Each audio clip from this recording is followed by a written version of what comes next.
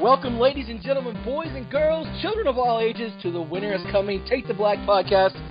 We're here and we're excited to talk about the finale, and we've got quite the large panel to talk about tonight. Let me introduce to you it's like a smorgasbord of the peanut gallery. First, let me introduce you to the guy who started this podcast way back in the day, Charles Evans, Bandit Ref. Say hi to everybody out there. Hi, everybody, and I apologize for what this podcast has become. Yeah, it's not exactly the podcast he had. You know, I gave it to you, and then, so that's what happened. Well, where can they find you, Bandit, on the interwebs? Well, my Twitter handle is @BanditRef, and you can find me at BamaHammer.com, where I'm talking about all things Alabama and SEC football if you're in that cross-section of Game of Thrones and football fans. And if you have any complaints about what I say tonight, you can direct those to @TurnerLuke on Twitter. Yes, @TurnerLuke is the complaint department for Take the Black. Also, with us tonight, Corey Thone. This is your first time on Take the Black. Say hi to everybody out there. Hi, everybody out there. Where can they find you on the webs? Twitter, I guess, @Corey Thone. Or so excited. Yeah, it's this whole season. Let's just keep going. Hi, everybody. He's really depressed, you guys. He can't really do it right now. He can't even. Also joining us is the Winter is Coming editor-in-chief, the man, the myth, the legend, Dan. Say hi to everybody out there. Hey, everybody. You can find... Yeah, go ahead. I'm sorry, Dave. No, see, I'm talking over you. We just got through warning myself about that. Go ahead and tell everybody where they can find you on the interwebs if you want them stalking you or whatever. Sure. You can find me at Dan Selke, but it's not really worth following. Just follow Winter is Coming at WickNet. That's when we're interested. That is so good. Why didn't I think of that? All right. And then we have Annie Bundle. If you've read any of Winter is Coming's articles, you've probably read it from Annie because she is the glue that holds us together. Annie, say hello to everybody out there and tell them where they can find you. Hi, you can find me at Annie Bundle. I'm pretty much that everywhere on the web. That's at ANIBUNDEL and ANIBUNDEL.com. Awesome. And you guys should give her website a real good check out. It's got a lot of cool, interesting things, and it'll be worth your time. Also, fun fact, Annie will be joining us permanently next season when we start our podcast back up again sometime before the season 6 starts. So hooray! She will be a permanent member of Take the Black. So, yay! And then I want to introduce to you the guy who wasn't there last week, and we thought we had lost him forever. But, guys, give a big round of applause for @TurnerLuke. Luke, say hi to everybody out there. Hi to everybody out there. I'm also on Pinterest, LukeTurner01, if you guys want to follow any of my DIY or cosplay boards. See, I should have pitched my Zanga. Damn it. I love you so much, Luke, and I'm so glad you joined us. And rounding out, last but not least, definitely not least, let me introduce you to my lovely co-host, Isis Melton. Say hello to everyone out there. Hey guys, it's good to be back for the final installment of the season's Take the Black. You can find me on the internet at IJAMELTON for Twitter, and you can find me on Tumblr, superhero-almighty ISIS, and you can also find my articles on Lightly Buzzed and maybe soon on Bama Hammer as well. Roll Tide. Okay, so if you couldn't tell by most of the reactions from like Corey and Isis, people are not feeling too well about last night's episode. So we're going to get right into it. And Isis, as I do with every podcast, I'm going to start with you. We're going to start at Stannis' story, and we're just going to stay with his story till the stoic end. So tell me how you felt about the way Stannis' story played out as a show watcher. As a show watcher, I was really conflicted about, he has this confrontation with this group, and obviously he's losing the battle. And then, of course, all his people have gone away, so I knew instantly this was not going to go well for him. But I was really conflicted because I really wanted him to go ahead and wreck the Bolton's dicks, and then that didn't happen. And so I'm really conflicted because I do want him ultimately to die, but not at the hands of the Boltons or... You wanted him to ultimately die, but not at the hand of the Boltons. So, yeah. Do you think that last scene with Brienne, do you think your girl cleaved his head in twain? No, I don't know. I was watching that whole scene, and it looked like he was like looking off behind her, and so I don't know if he like maybe spotted Pod, and not that Pod really can do a whole lot, but I don't know. I have a feeling that this didn't end well for Brienne, and then Stannis is going to live to fight another day. That's just my opinion. So there's a fun theory floating around right now, and it's basically a show watcher only theory. That they showed Pod picking up his axe for a reason, and that whole last scene that Stannis actually said, "Do your duty," he was talking to Pod, and Pod was like, and he cracked Brienne in the skull. I doubt that really happened, but you know what? This is Game of Thrones, and everybody's got a theory and opinion, so like buttholes. Anyway, so you think that Stannis probably survived, and that's kind of a fairly popular opinion. Luke, as our other anchor for this podcast, and the guy who wasn't here last week, give me your thoughts on Stannis' story, because I know you're not a Brienne fan, but you are a Stannis fan, right? I'm sorry, you're not a Stannis fan anymore. Stannis died last episode, so there was a part during this episode where it kind of like blacked out. I'm not really sure what happened, but I will say that if you don't see a body, they're probably not dead. If we've learned anything, so I think he died. Maybe, who knows? I don't give a shit. Either way, you don't care what happens to Stannis, even if it's Brienne that did it. I'd like to point out something. Yeah. Of everybody today, there were no interviews with Stephen Delane on his death. Oh, wow. I went through everything that was printed on Game of Thrones. There were lots of people who went out and like talked about the end of House Baratheon, but nobody actually like stopped and said and interviewed him and had him say, "I'm dead." And that would be, if we don't hear a closing interview on him soon, that's normally a telltale sign. Especially if EW's not running it, since they had an all-access pass to Game of Thrones this season. I mean, the fact of the matter is they were really concentrating on Kit, so I'm thinking maybe there might be something tomorrow. But as of right now, no, there is no confirmation that he's actually dead.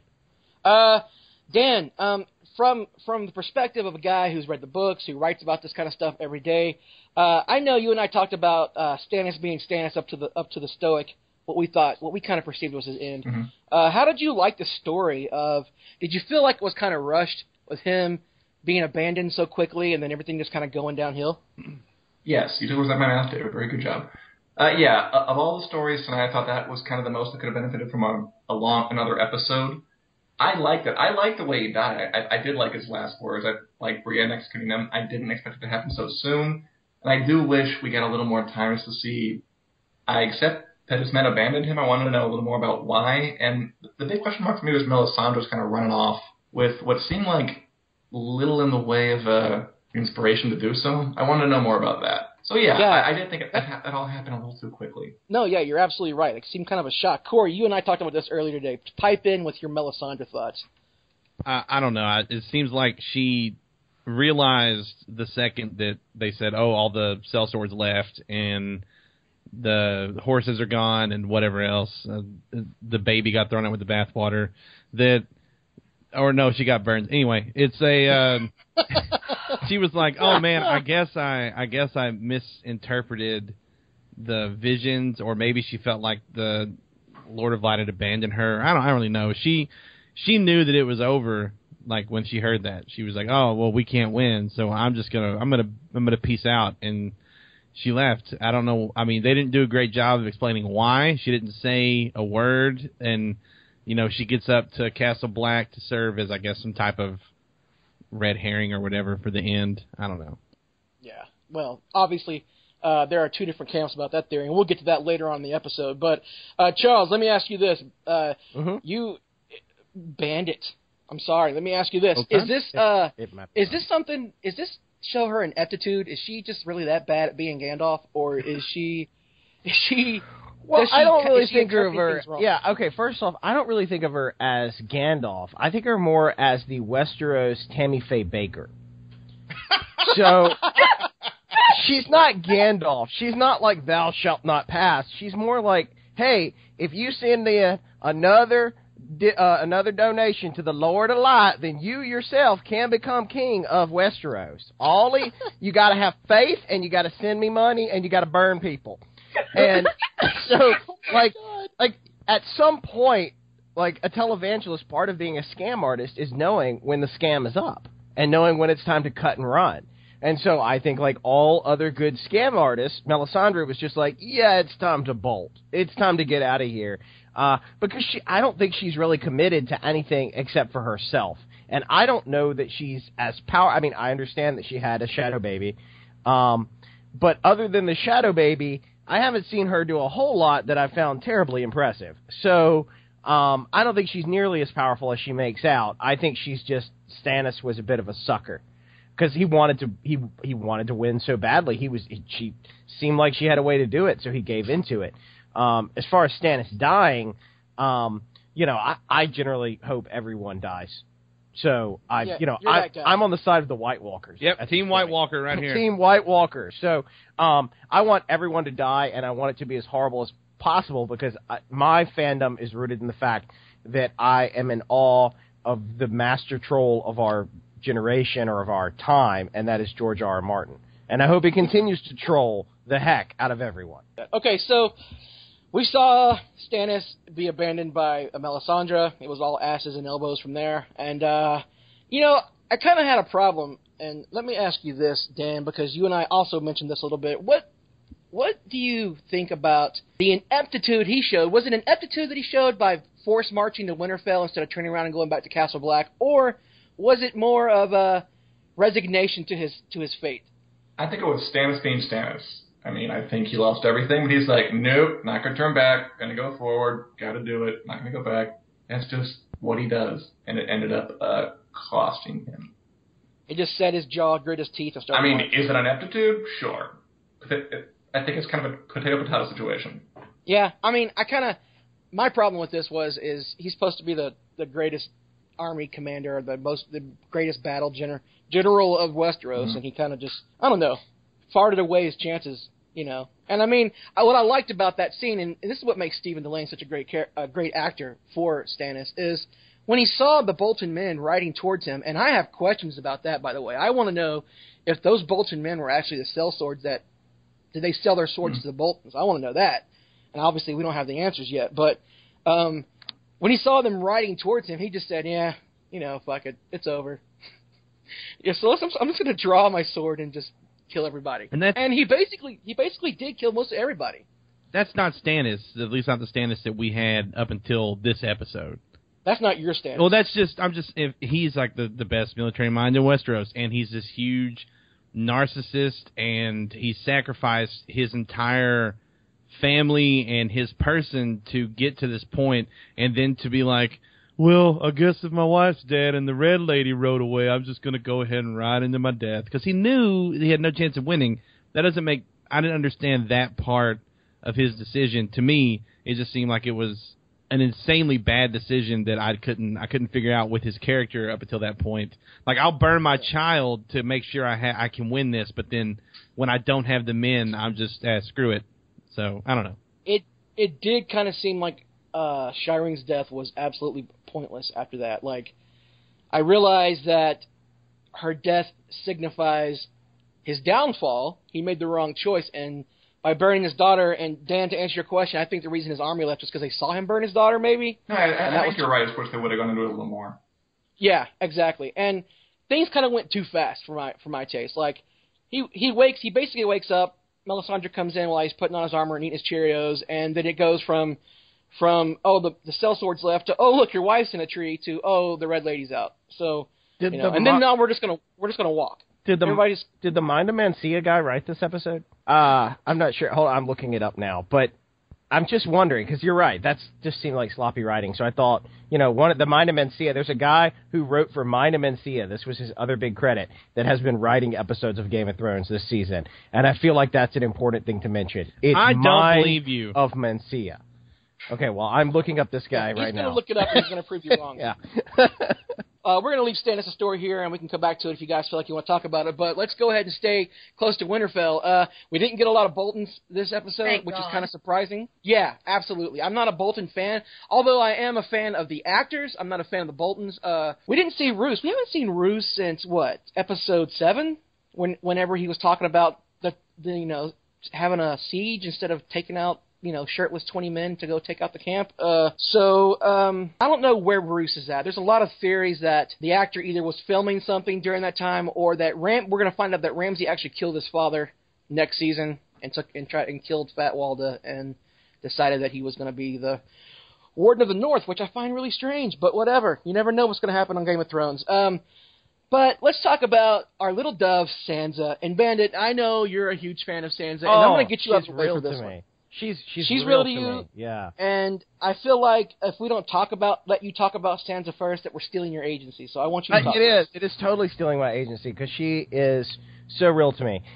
Here's what I hope happened. I thought it was very dramatic, Sansa's story this episode, and I enjoyed the fact that after all the Darth Sansa talk and everybody getting so excited, she's still terrible and helpless. And she jumps off the side of the building, or the side of the wall of Winterfell with Reek. And so what I'm really hoping the opening shot next season is just Sansa with a broken neck at the bottom of the wall. That's what I'd like to see, because she is the worst. Sansa, look, the deaths of so many people are directly linked to Sansa being Sansa. Like, Sansa has killed so many more people than, Littlefinger has killed. Because Sansa got her dad killed because she wanted to be king or queen. Sansa got her own dog killed. Sansa has gotten so many people murdered just by being selfish. So I'm not a huge Sansa fan. I will say, though, the Reek part was awesome. And when Reek pushed... Miranda? Yeah, the Bolton hussy number 1, when he pushed her off, that noise when her head hit the pavement was amazing. Oh. That was the single best CGI work of the entire season. It was not the dragons. It was not like you said, Razor, Dany's tiny little short dwarf legs on the back of the dragon. It was the sound of her head hitting the pavement. That I'm going to have to buy some cantaloupes and see if I can make that noise. I mean, that was awesome. That was sickening. That was amazing. That was well done. So I actually kind of enjoyed the Reek finally getting pushed too far, but we were also talking about the laziness. We felt like there was some laziness in the writing. The writing wasn't great, and it was rushed. I feel, again, with Reek's story, the bow and arrow pointed at Sansa's what did it? That's what pushed him over the edge? Or was it because he still can't stand... I still want to see if he can stand up to Ramsay. Because, you stood up to this girl when she was threatening Sansa, but he still hasn't... I actually have a reason for that. If you remember, Miranda was part of the reason why his dick got cut off, and she kind of half-raped him at the time. So for her to reference that Bolton will basically put a baby in Sansa's belly kind of drew that back.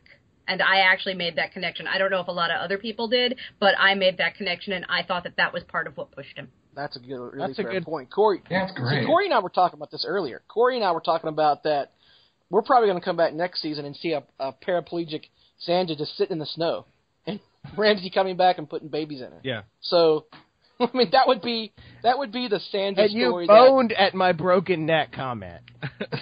And then you turn around and say that, steal my agent. My problem with the Sansa, actually, we just thought lazy writing in general, was how every single storyline had to end with a question mark instead of a period. They couldn't even give us a dead Stannis. They couldn't give us Sansa landing and getting a chance to run away. They couldn't give us Daenerys. If you go through every storyline, it's it just ends with, and guess I have to wait and see what happens next season on Game of Thrones. And why can't you didn't put a period on anything except for Jon Snow, and because of all the fan theories and bringing Melisandre up to the castle, you couldn't even put a period on that. It just felt like very lazy is a good word for it. I think I don't know. It just felt like they didn't give enough time to set anything up, and then it all just happened at once, and none of it was executed as well as it could have been. Isis, let me ask you this: we've talked about Sansa in depth in our other shows, and Charles was saying, I'm one of the people who was on board with Darth Sansa this season, and that did not happen. What do you think? How did you feel about her story ending the way it did? It was boring. It was lazy.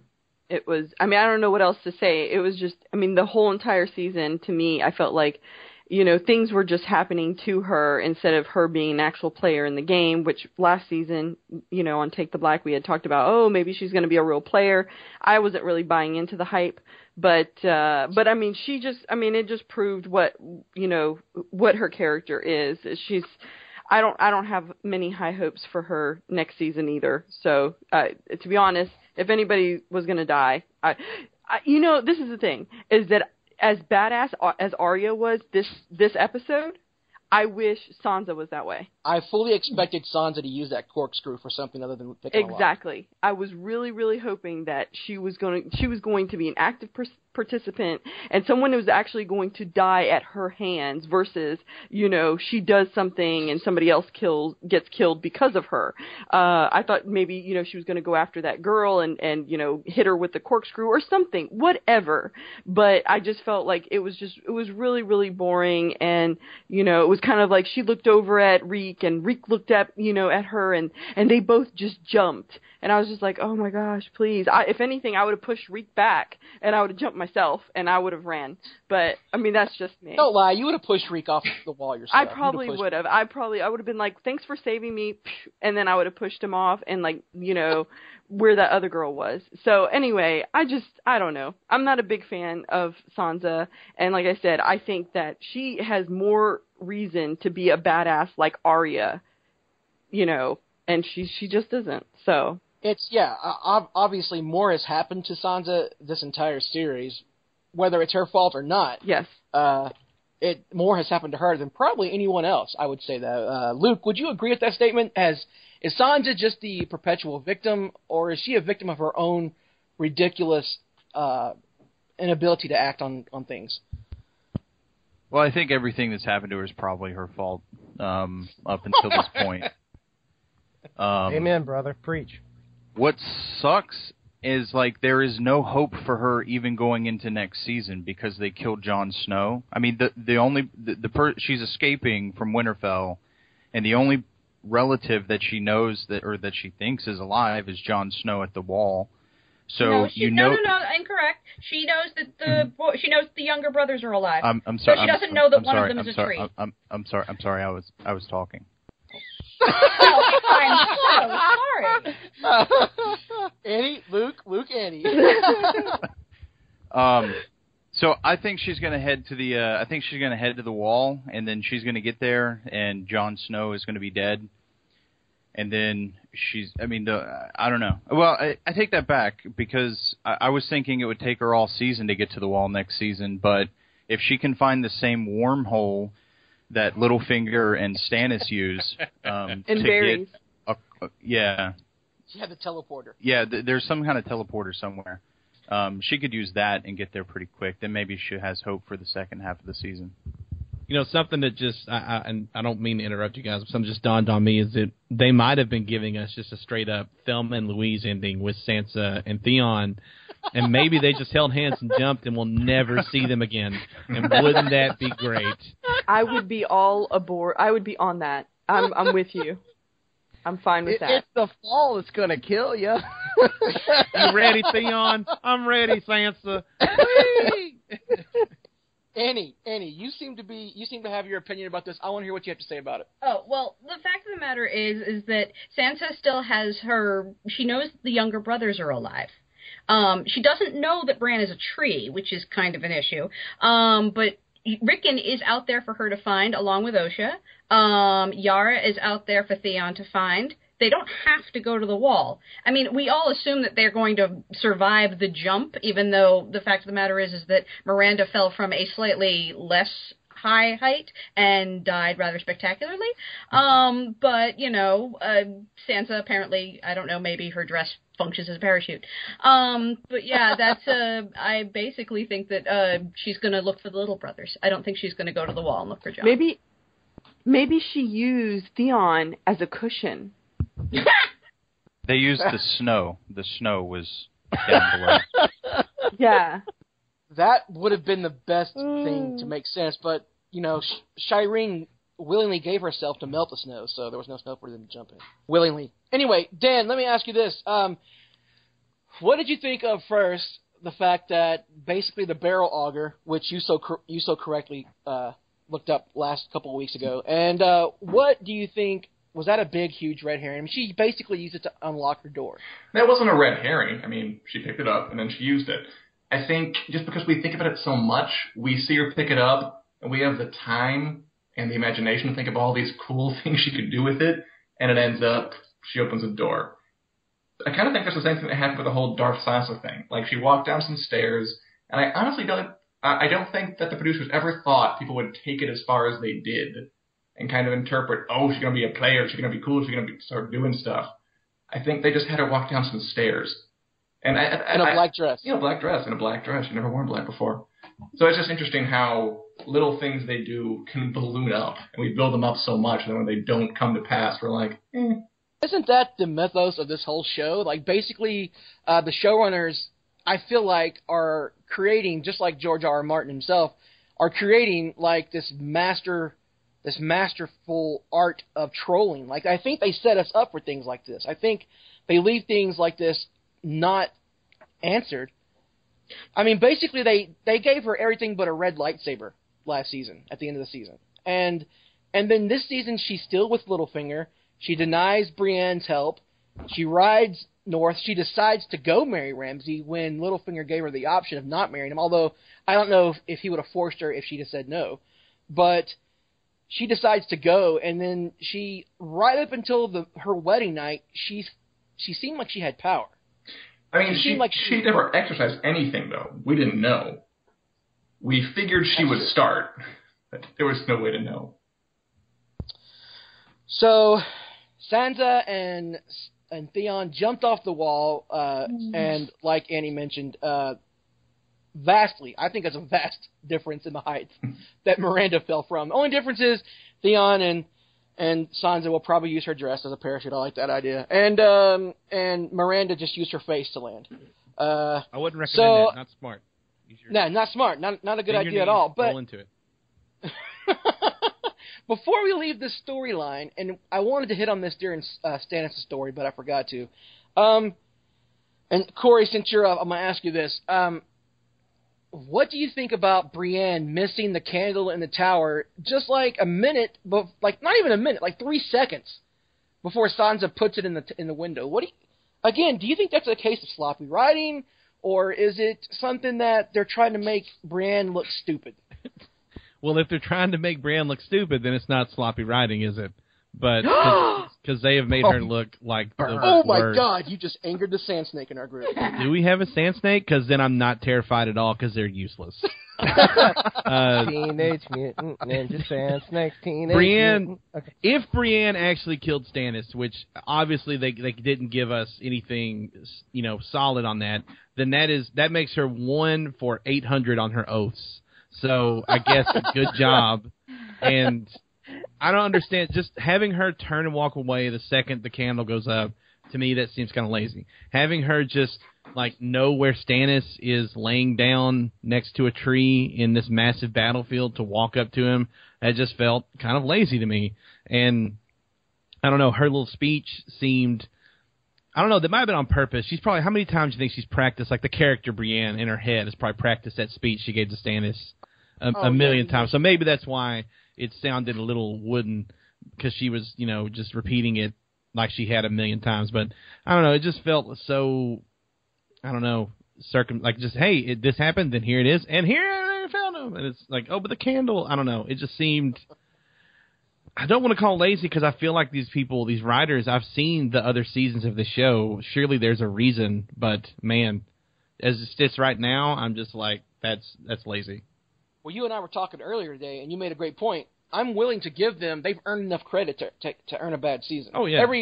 Every great show series goes through a bad season. It's happened look at The Wire. Well, you and I were talking about The Wire, using that as an example. That had 2 bad seasons, almost 2 full bad seasons. No. I said Not at all. The Wire is amazing. I said The Wire's first 2 seasons are slow, and then the 8th, 9th, and 10th episode or whatever, the last 3 episodes, made them worth it. So, like, I was comparing it to Hard Home happened, and it was like, oh, so that episode was amazing. We have 2 episodes left. They're going to tie all the terrible, horrible things we've seen this season into a big story arc that they're going to finish, and it's going to be great, and we're going to have a lot of positivity going forward or something for the next season, but they didn't. So, yeah, don't ever sully the name of The Wire again. I knew you had a strong opinion about The Wire, and I was talking to Ben about this earlier today. He didn't believe me because he's never watched The Wire. But anyway, no, I didn't believe you because no, I didn't believe you because you say I didn't believe you because you say everything is amazing because you think everything is wonderful. You're like, hey, that 3rd Transformers movie, man, that was pretty good writing. You know, like you're. Dude, I don't know where the line is with you. I can't judge off your opinion anymore. He's a puppy dog. He is. My gosh. Dude, but Absolutely, I am. you're the nerd version of a puppy dog. She's absolutely right. Yeah. That is apropos. I agree with that. Not Stannis. Oh my God, ISIS. Let me ask you this question: since you are a huge Brienne fan, and guys, after ISIS gives us her thoughts on Brienne, if you feel like you want to chime in on Brienne, go ahead. If not, we're going to move on. But ISIS, what do you think about your girl's story this season and how it ended? Because you're a huge Brienne fan. I'm a huge Brienne fan. I was very disappointed about her arc this season. I thought it was just a lot of sitting and waiting, not a whole lot of action. And even when they, I read this article today about how she, and I think she was an interview that she did, how she was applauding the fact that, her character and the development this season. I was just like, what the hell are you watching? What? So to me, it was really, really boring. I really expected a whole lot of stuff from her this season. I'm not a book reader, so I don't know her storyline, but I expected a lot of, dick wrecking, and I was sorely disappointed in the lack of the wrecking of the dicks. And then so when she got to Stannis, I was like, okay, well, let's go ahead and see it. We hadn't seen, I don't think she had killed anybody since, like, I guess episode 2 or 1 or 2. And so, and I know that she's doing other movies and things like that, which is great. I'm happy for her and everything. But if this is what they're going to do to Brienne, then you might as well just go ahead and kill her off. Because, it was just not a really good portrayal of, especially after coming off of the last season, of how involved she was in last season. It was just kind of sad. And to be honest, I like to see, her and Jamie together. So because they're apart from each other, I'm just, I don't know. I wasn't a big fan of it at all. Well, like I said, I hope that she does catch up. After I hope nothing happens to Brienne because as far as I'm a show watcher, so I hope nothing happened to her and Stannis, was like, do your duty or whatever. I hope that was just him being stoic, and then we come back and then she just kills him, and then she meets up with Sansa, and we can kind of progress the story from there. If Sansa's going to stay alive, I need her to be protected by Brienne, which she'll probably get Brienne killed anyway. But let's go on from there. But that's all I got to say about Brienne. I do love the character, and I love the actress that plays her. I love her. Oh, if Brienne meets up with Sansa and Reek, and it's Brienne, Pod, Sansa, and Reek, man, that is the perfect Homeward Bound: The Incredible Journey sequel right there. It is. That's amazing. They can just, yes. Awesome. Reek gets hit in the face by a porcupine, and yes. Yes. There's a whole scene where they fall in some rapids, and they've got to get out. Oh, it's going to be great. Michael J. Fox can play Brienne. It'll be awesome. Oh, my God. Horrible person. Before we leave the Where North, did you lose this podcast, Razor? Get it back. I'm telling you, I'm enjoying it. I never lost it. Anyway, Bandit, before we leave the North, to come back for the very end, but before we leave the North for now, what was your vision for the North? What was your optimal vision for Season 6 opening up in the North? Oh, the optimal vision for the open up in the North? Okay, I hope Sansa's dead, because she keeps getting other people killed, so I would like to see her get killed. Reek, I feel like his story again. By the way, I did look up our Mind of Mencia writer. His name is Brian Cogman, and he is Mr. Mind of Mencia right there. He was an actor on Mind of Mencia, and then everything else is writing Game of Thrones. And I will give him though, he wrote some really good Game of Thrones episodes. So now I kind of feel bad for mocking him, but yeah. So Sansa's dead. I'd like to see what's been going on with Hodor for the past year. I would like to see Hodor in the north, and he's built like a little home for himself, and maybe like the little elf creatures have built a workshop next to it, and they're now building toys in it, and Hodor is like the Santa Claus of the north. I hope Jon Snow is dead and doesn't come back. I hope Pantene Pro V just checked out.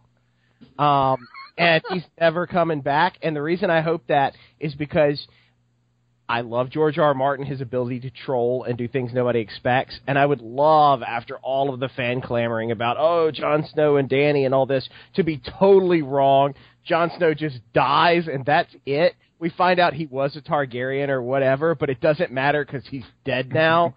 That would be amazing. That would be so George R. R. Martin, and it would mess with so many people's heads that they had concocted what they thought the story was going to be, and it's just not at all going to be that. I had not thought about the Pod comes up and cracks Bran in the head. That's the long con. If Pod has been playing this whole time to be this like half-wit, like just, hey, I'm the happy-go-lucky, really nice guy in Westeros, and then he cracked, that's the long con right there. I would be really impressed with that. So that's kind of cool. But I got no love for Stannis. Stannis is kind of like the not nice Ned Stark. He's just as dumb as Ned Stark. He just does bad things. So I'm fine with him. All the Starks need to die at this point because obviously the centuries of ruling house inbreeding have taken a toll on these people's intelligence, and they are just not fit to lead anything. The Boltons are evil, but at least they're not idiots. So, I mean, at least they'll plant their crops at the right part of the year kind of thing, So I worry about the regular people with the Starks in charge. So that's kind of my vision for the North. But, yeah, no, everybody dies, the White Walkers come down, and Hodor becomes Santa Claus. That's really what I want to see. I can literally hear thousands of nerds right now, like their minds just broke. You just broke everybody. Oh, they're furious at me. And if you have complaints, at Turner Luke on Twitter. All right, so let's leave the North. Let's get out of there. Hodor Claus is not going to happen. All right, so let's go to everybody's favorite area in Westeros, and you guys know what I'm talking about. We're going to Dorne. Damn it. We're going where the sun is always shining, and everybody wears the same clothes and has like team chants. Luke, let me ask you this. We haven't heard from you in a little bit. Let me ask you. Have you been a fan of the Dorne storyline? What did you think about it? And how did you feel how it ended? I guess it was cool when that one girl took off her shirt and we could see her boobs. Yes. And yeah, that was about it. So yeah, Luke just wanted to see the boobs. Let me ask you this, Dan. You and I, again, we talked a lot about this episode. You and I talked about that last thing that Tyene said to Bronn. Oh yeah. Yeah, that was so weird to hear that. Like, bad pussy. Like, I mean, what? Where did that come from? And was that just indicative of the entire Dorne story arc? I feel like some HBO executive came by and just said, add the line about pussy. People will like it. Because it just came out of nowhere. It was so like, I don't know. It's like Girls Gone Wild thing to say. It was really weird to me out. Emblematic? I thought it was I think it's more pointless than anything else, Dorne. Like, I think pointless and half-assed. Let's go with that. I like that. And do you think that we just completely wasted Dr. Julian Bashir and super tall axe guy? If they don't come back, yeah. And I'm not sure if they're going to come back or not. I feel like they included Dorne because people loved Oberyn a lot. and which is the same reason George R. R. Martin included it. I think they failed in both instances, and if the same holds true, they will cut it out after they hear how people disliked it. Yeah, I can't see them bringing, like, to do the way they did Marcella. Like, did you not think that Jamie and Bronn were either going to kill Trystane or throw him in the deepest, darkest dungeon in King's Landing when they get home? Like, well, I think I don't know. Because he likes Marcella. I'm sure he'll be outraged. Yeah, but I mean, maybe he'll think that it was a complete plan by Dorne and everybody else, which we don't know if it was. I doubt it was, but we don't know what the long game here is. Maybe, I don't know, man. I'm so confused with the Dorne storyline. Annie, give me your opinion on the Sand Snakes and just the way everything went this season in Dorne, because we were so excited for it. We were really excited for it, and the show did so much marketing prior to the actual season starting to make us love Dorne. And the fact of the matter is I think my favorite thing about Dorne are Alara's dresses, and her hairdo, and Marcella's dresses and her hairdo, and yeah, they're really pretty, but nothing happened, and it was basically kind of like reading the damn Dornish in the books. You just kind of wondered, why am I sitting here reading this chapter? Can we please get back to, the characters I actually bought this book for? Yeah, the books were way better than this, though. Even as bad as they were in the books, they were still better than this. What were you going to say, Bandit? Well, I mean, anything's better than Dorne this season, right? I mean, the thing about Dorne that ticked me off or bothered me is not just that it was boring. It was that none of it made sense. None of it made any sense. It was like a bad soap opera, okay? It's like it was written like it was the Days of Our Lives Westeros. Why was everybody standing around at the dock to see these guys get on the boat? We brought down Dr. Julian Bashir and really his gal. Yeah, it's a really pretty view. We brought down Dr. Julian Bashir and his gal, who, as we've talked about, Razor, just the moving of his chair is supposed to be painful for him because of the wind. So the salty sea breeze is going to do wonders. How is he not screaming in excruciating pain? I don't know. So we bring him down and we have a talk with everybody about what's going to happen down at the dock instead of in the palace. Then this one lady, she makes out with the girl, which, unless you live in Georgia, you're not supposed to be making out with minors. I mean, that seems wrong. Nobody even raises a comment about that. How did you not see that? But the thing that bothers me the most is that Jamie was awesome up to this. He was so much fun as a character until this season. I understand he's missing a hand, but even before he was missing a hand, he still had his snappy one-liners. He was still a lot of fun to watch. Jamie's personality in Dorne can best be summed up with this noise. That's it. That's what he did. He just stood around in rooms and went, He just, everybody talked around him. He just stood there. He didn't progress anything. He didn't do anything. He was completely pointless. Even talking to Marcella, he was not the leader of that conversation. Until, even when he had his tender father-daughter moment before she bled out her nose and her brain exploded. None of it made sense. None of it. And gosh, the Sand Snakes, you can't say how terrible they are enough. I mean, just awful. They were pretty awful. Yeah. Your favorite part was the pointy shoes. Yes, the elven shoes, the pointy little shoes. Yes. Hey, everybody get your signature weapon and put on your pointy shoes. We're going to go on a mission. Like it was like a cartoon. I mean, it was horrible. And make sure you remind everybody you're doing this for Oberyn. Yeah, make sure you talk about Oberyn a lot, all right? You're basically elves out to kill somebody for Oberyn, so talk about that a lot. Yeah, no, dude. I mean, I've seen episodes of G.I. Joe that were better written than that, all right? The scene in the G.I. Joe movie where Duke has a tear run down his face, that is so much better than the writing for Dorne. Yeah, you're right. Absolutely right. Isis, let me ask you, you and I have been talking all season long about how, you like the attitude of the Sand Snakes, but come on, this was kind of pointless. Like, this ended up being the worst thing that Game of Thrones has probably ever done, in my opinion. What do you think about that? I felt the same way. It was pretty boring. It was, I mean, they hyped it up to be, and again, I'm not a book reader, so I was coming into this, just listening to or reading what they were writing on Entertainment Weekly and all these other, articles and stuff like that. So I'm like, okay, this is going to be great. We're going to see, these really incredible characters because their father was such an incredible character on the show. And I was left pretty disappointed at the end.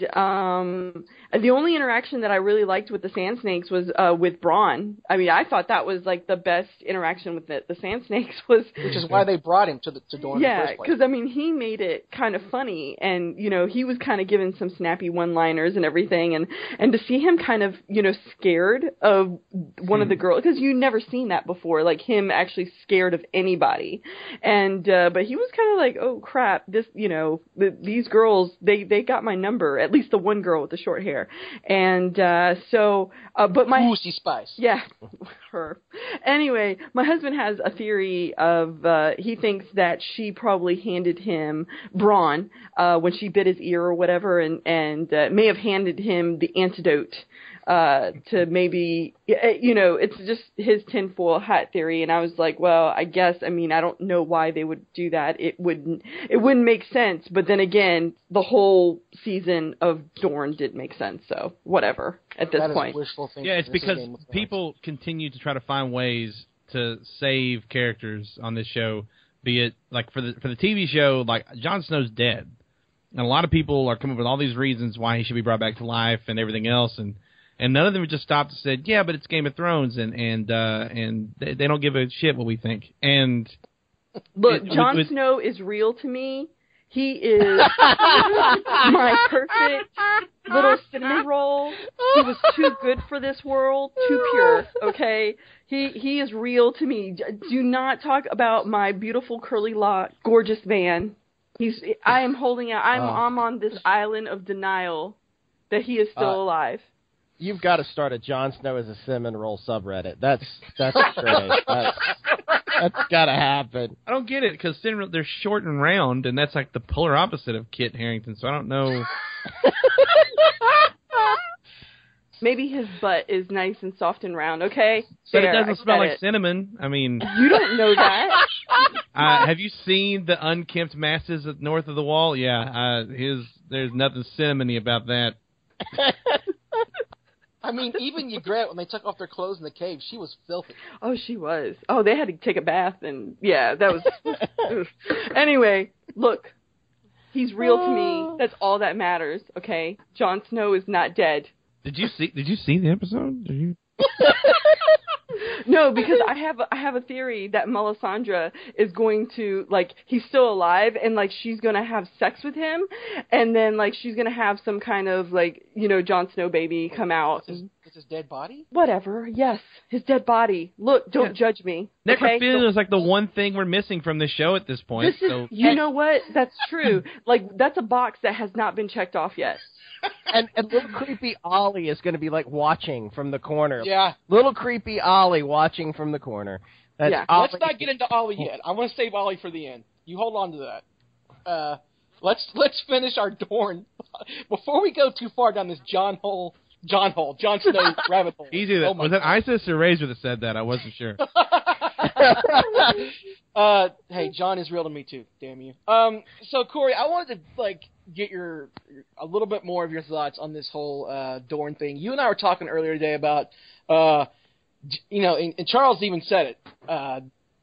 Jamie ended up being really stupid this season. When you see creepy lady who tried to kill your daughter niece, plant a long, wet lip lock on your preteen daughter, what do you do? Do you go, oh, that was totally normal, and let's just get on the boat and go home, or do you wipe the lipstick off her face? What do you do there? Take a picture, because the Lannisters are creepy. God. My God. Yeah, it's so obvious. It should be to Jamie that.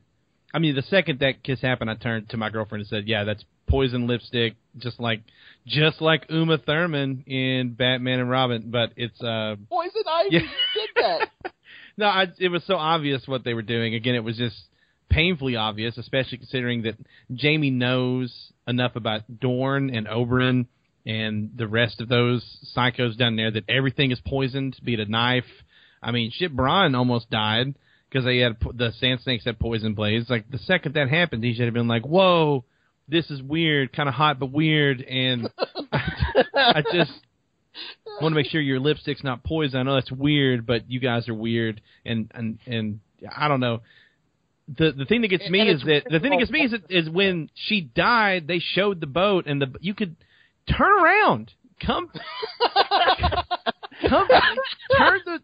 the wheel, come back and say, hey, you with lip locks McGee, you poisoned my daughter niece, and I have words with you about that. And then Wheels would be like, hey, I told you I'd kill you and your daughters or whatever. And I don't know, at this point I don't know names of Dornish people. They're just annoying people. But yeah, that it doesn't make any sense that she chose a poison that would work that quickly because the boat's so close, and B, that the boat didn't turn around.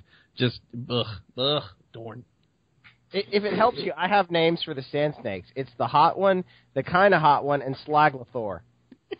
Hey. God, you are so bad. Hey, Scrubs, easy over there, Dr. Kelso. Oh, nice, Listen, that's why he's my bro. Is because of the Scrubs comments. Oh, Razor. I think he found himself a new brown bear. I'm just saying. Charles, I would be concerned. I think he found himself. Nothing can ever come between me and Razor. We're more secure than that. Nothing. More well, hey, Can we get Bronn and Jamie singing "Guy Love" instead of whatever song that was that Bronn was Dornishman's wife? Yeah.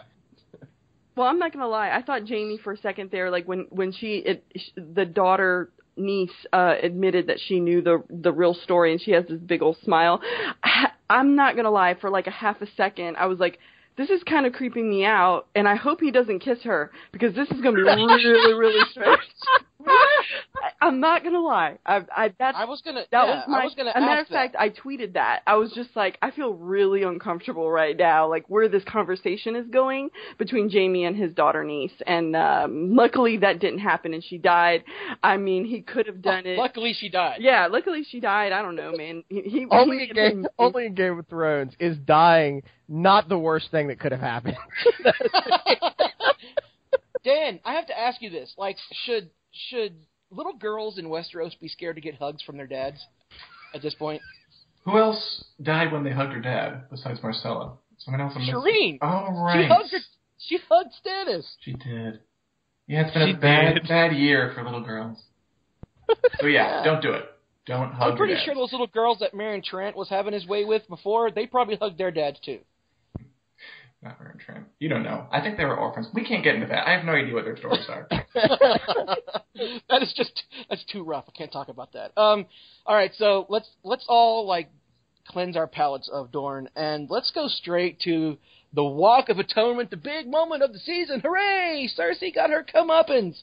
I don't know about you guys. I was pretty like. First of all, Lena Headey, in my opinion, is a phenomenal actress, and she totally sold that scene.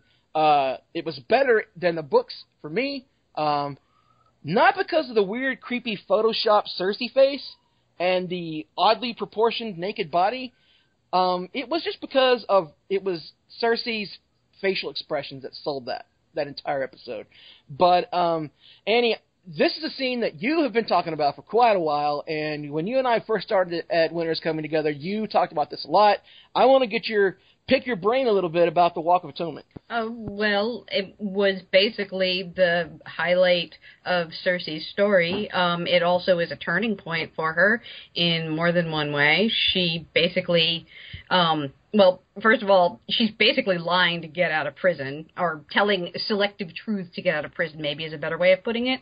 I mean, her confession to the High Sparrow was so political, I almost expected her to say something to the effect of, I'm sorry if the gods were offended. But she didn't. And the thing about it is that, yes, Lena Headey really sold this. That's really what made this work.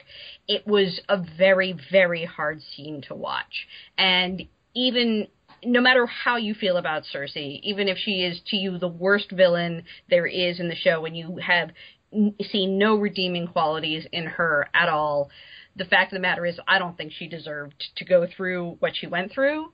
And I think that part of the performance was how she didn't break when she walked. In the books, at the very end, she breaks and she runs and she covers herself. And that didn't happen here. She really did walk proudly all the way to the end until she got to the door. And, that showed an inner strength that the character will carry forward, even if she will never really be in power again, at least not the face of power the way she was. She still can wreak havoc, Tyrion style, from behind the scenes, and I think she showed that she has the inner strength to do it. That's a good analysis of it. Luke, let me ask you this. I felt like there were a few too many Pinars in this in the Walk of Atonement. Like every guy she passed was opening up his robes and fondling himself in front of her, and I was like, at least women who go full frontal nudity, they get those things, what are they called, merkins? To cover up the bottom half. But guys, these guys were just like laying it out there for everybody to see, and I was like, okay, first guy, okay, I get it. We're trying to be authentic. Oh, look, there's a second guy. Okay, I get it. All right, okay, the third guy. Why did we need the third guy? Oh, my God, the fourth guy. What could have made this walk more uncomfortable for you, Luke? You kind of distracted me because I saw the first penis and then I sort of like looked away.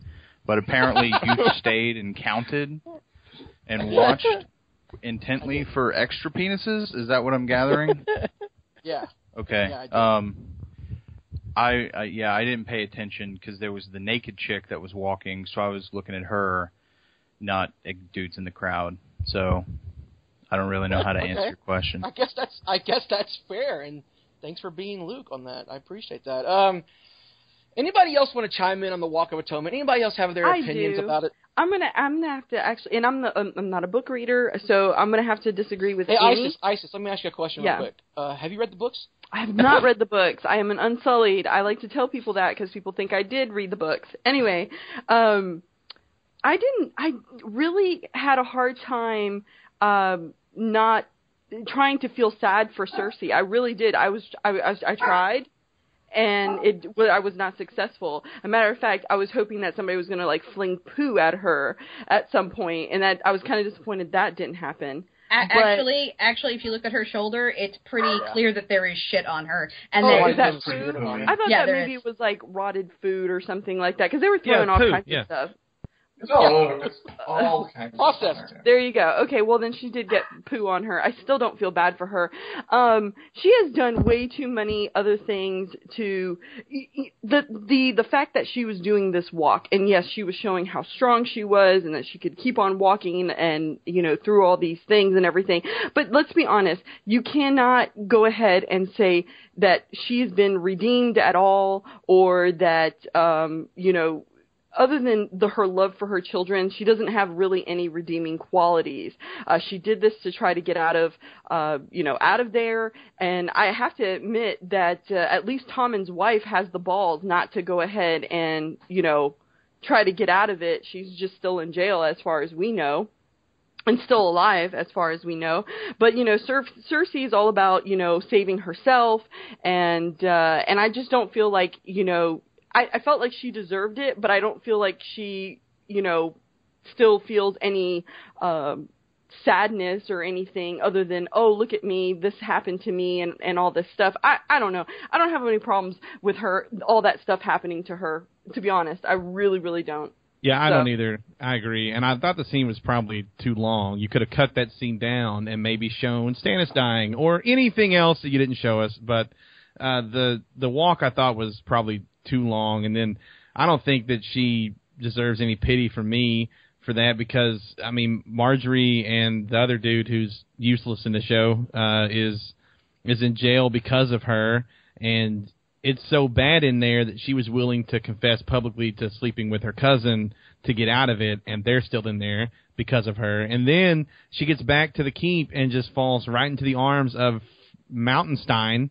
and they so obviously he's just going to wreck shop on everybody ever in inside of King's Landing, and that's going to be a thing next season, is like her trying to kill the High Sparrow probably or whatever. But yeah, I don't really feel any pity. Yeah, no, I mean, yeah, she. That's the thing that got me, is she created she armed the Faith Militant. She made the High Sparrow on the show. She brought him into power, and so she definitely reaped the whirlwind of her actions. I have to ask Dan this question. Dan, starting at the beginning of the season with the prophecy, I guess they didn't call it the prophecy of the Valonqar in the beginning. They just called it the flashback. But was that what? Did that even have any point in this entire season? I don't feel like it connected. Because, in the books, you've read the book, she thinks about that all the time. She's like, oh, that witch woman, oh, my kids, oh, the prophecy. I liked the walk. I thought it paid off the season, because I wasn't a huge fan of her little story this year. I thought it was wobbly at points. I thought this sequence landed. I was compelled. I thought it was just long enough. I was shocked, how into it I was both times I watched it, and didn't feel too long to me. Marcella died, so that's 2 kids down. Yeah, she's down to 1 left. No, I don't really feel like it added a whole lot. I don't, because I don't feel that she was thinking about it. Maybe she was, but I didn't get that was on her mind. If they would have put another flashback in this episode, that might have connected it, I guess. Or in the books, you know how she's. I mean, I'm glad they didn't do this, but in the book, she's walking down, starts seeing people in the crowd, like the witch lady and that friend she was with, and Tyrion everywhere, and Sansa. Yeah, she's obsessive. Which might have been interesting. I'm not sure about it or not. Well, Luke, surely if you turned your head from the walk, you surely watched Mountain Frankengregor pick up Cersei. Was that what you were hoping for this whole season? Because we talked about it earlier episodes, how he was jumping around under the sheet, and then at the end of last season, Qyburn was working on him, drawing all the fluids out of his body, disgusting with the needle and syringe. What do you think's going to happen with big old Frankengregor? I don't know. I'll have to watch next season.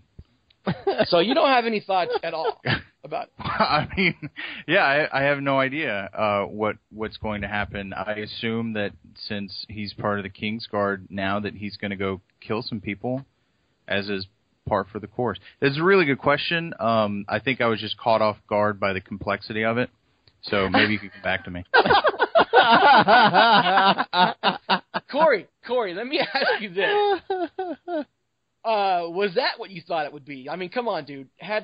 We saw his swollen purple bluish face behind that huge helmet, and Annie and Dan and I talked about it earlier today. They looked it up. I think it was Annie that looked it up. That was the guy from last season. That was the guy who played the Mountain last season. So he came back and reprised his role as.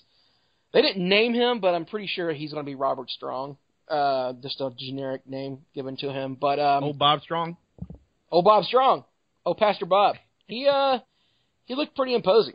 Yeah, he's a large gentleman, and they put him behind. I think the reason his face looks swollen is because they're trying to shove that pumpkin-sized head that he has into a helmet. Just in general, that the guy is the size of a pickup truck in real life. So, I mean, I don't know what they're going to do with it. I have no clue, and I don't feel like speculating, because in my opinion on this show is they listen to shows like this and they read message boards and go, oh, well, they predicted this and this, so we have to do something different. So maybe he'll hug everyone to death and not squeeze their head, just actually hug them, and hug them so hard because he's kind of challenged now. Basically, he's like Lemmy with the rabbits, right? And he just grabs somebody and hugs them. I love you, and their intestines shoot out of their ass, and that's how he keeps killing people by accident. So I don't know. Well, right, I felt like they handled his storyline, the Mountain becoming this Franken whatever, really awful throughout the whole season. We saw him, I think, 3 or 2 times or something under, a curtain. To be honest, I was like, who is this? What is this supposed to be telling us something? I felt like they handled it pretty poorly. And then we get the big reveal. And it didn't shock me. It didn't wow me or anything. I was just like, meh, whatever. He's alive. Okay, I get it. But I felt like it was handled very poorly throughout the whole entire season. So if I'm interpreting you correctly, you haven't read the books, and as a show watcher only, you pretty much forgot about him until you were reminded about him, and you didn't really understand what was going on. Yeah, I really didn't. I didn't. And to be honest, I really didn't care. I was just like, okay, this guy's working on him and everything, and he moved, woohoo! It just didn't care. I really, really didn't. And then when he shows up, and Cersei looks happy to see him, and even though she's smeared in poop and blood and all that stuff and everything, and that one creepy guy that was like, oh, come on, I'll take care of you and I'll clean you all up. I was like, ooh, I don't know if I was like, I don't know if I want to be in a room with you. But yeah, it was just, to me, it just was kind of like whatever. I didn't really care about the Franken Mountain, whatever you guys want to call him. So, well, we can leave King's Landing unless anybody else has anything to say about King's Landing this season. Bye, King's Landing. Bye, King's Landing, and we can go to Meereen, to everybody's favorite '90s boys band, Dario, Jorah, and Tyrion. Corey, let me hear your thoughts on that whole scene there in the pyramid. The three amigos. They the two guys that Dario and Sir Friendzone, and I guess they are. I thought it was an interesting scene at first with the three of them sitting there and what they started talking about, but then as it went on, it got really silly. So apparently, the two sword fighter guys are going to go off and try to find Dany by themselves, which is a great plan, guys. You're sure it'll go without a hitch. Ser Jorah hates everyone and is dying of grayscale, and the other one's just gonna explain, did you know that Khaleesi has a birthmark in her inner thigh? You probably didn't know that, did you? Just messing with him. Tyrion should definitely be on that trip, just because I want Tyrion to talk shit to everybody around him. But after that scene, and with Grey Worm and what's her name, and everybody leaves, Tyrion just walks onto the balcony, and then Varys sneaks up behind him like he's not a bald, wearing 4 robes fat guy. He is able to sneak up the side of a pyramid or whatever. How did he get in there? That might be the laziest thing in the entire episode, was just Varys showing up. And you made a good point earlier today that just went to go to prove how terrible the Unsullied were shown this season. Yeah, how did he sneak? How does Varys sneak by anyone?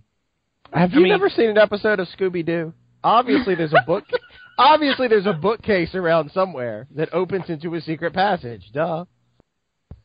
Well, that's as good of an answer as the show gave us, so I'm going to go with the Scooby-Doo answer, that Varys is actually wearing a mask, and he's not like one of the many-faced god masks, but just like a mask. And underneath it is Littlefinger with a pillow tied around his stomach. And it's old man Littlefinger from the amusement park this whole time. Might have gotten away with it too. One for you meddling eunuchs. Annie, I have to ask you this. Much has been made of Tyrion and Dany meeting, and then we get them meeting and talking. In what? Hardhome, episode 8? Yes.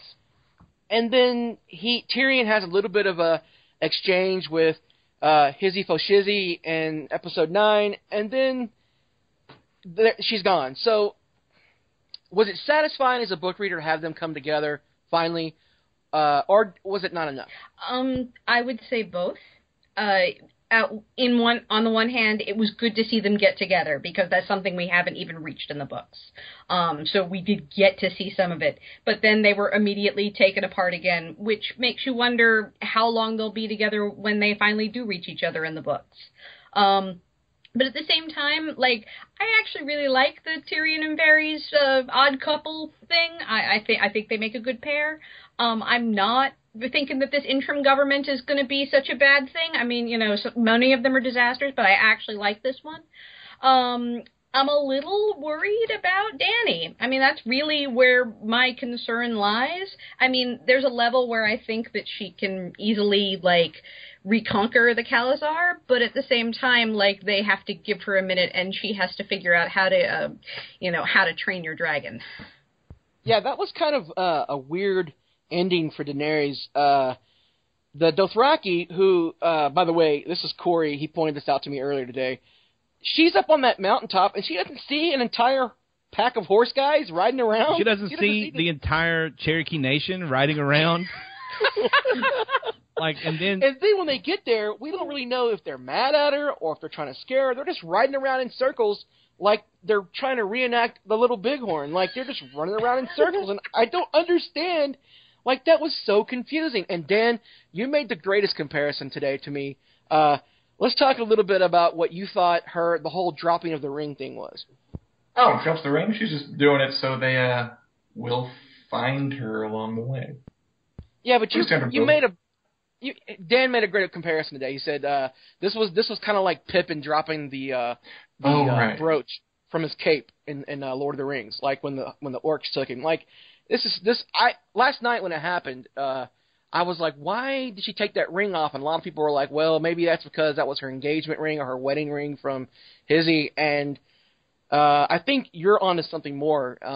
Bandit, you and I talked about this, so tell me was that kind of like really super... Oh, dude, that was terrible. That was so terrible. That goes right in with the terrible writing everywhere else. She dropped the ring. Okay, first off, Sir Friendzone and whatever, Dario her courtesan. Nohiny. Yeah, her courtesan. Dario Nohiny, yeah. They don't know where she is. They just know she flew off, so they're just going to go ride around in their horses and see if they can find her. Which, sure, that's going to work out. But I can't. Then she drops the ring, which yes, absolutely was like Pippin pulling off that leaf and dropping the leaf. The difference is they're not like a mile or two behind. They have no idea where she is, so they literally are going to find a ring in the entire country just out there somewhere on the ground, which is incredibly stupid. Dario, what do your elf eyes see? Exactly. I can totally see Sir Frienzo running behind. I'm wasted on open country. I'm a natural-born sprinter. Like Tyrion. That's why you need Tyrion. You got to have. Yeah. See, but the Tyrion and Varys thing, I will agree that is interesting because Annie's right. That's the perfect odd couple. I mean, this fall on CBS, one's kind of messy and a dwarf, one's really neat and a eunuch. It's the odd couple. Yay! How will they get along as roommates, ruling the city of Meereen? I don't know. The Dany storyline to me has gotten.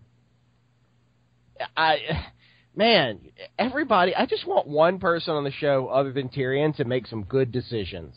Just one person. Just one person other than Tyrion go, you know what, I could do that, but that would be terribly stupid. So we're not going to do it. I think it could be argued that maybe the Boltons have been making good decisions ever since the beginning. Well, that's true. Okay, so we have Tyrion and the sociopaths. Wonderful. Which feeds my theory that because everybody talks about Melisandre keeps, I saw the burning Bolton banners, but I couldn't see somebody through the snow. And they're like, that means Jon Snow. No, it means Ramsay Snow, actually. He's the hero. Ramsay Snow will be the one to save the day. So, everybody get ready.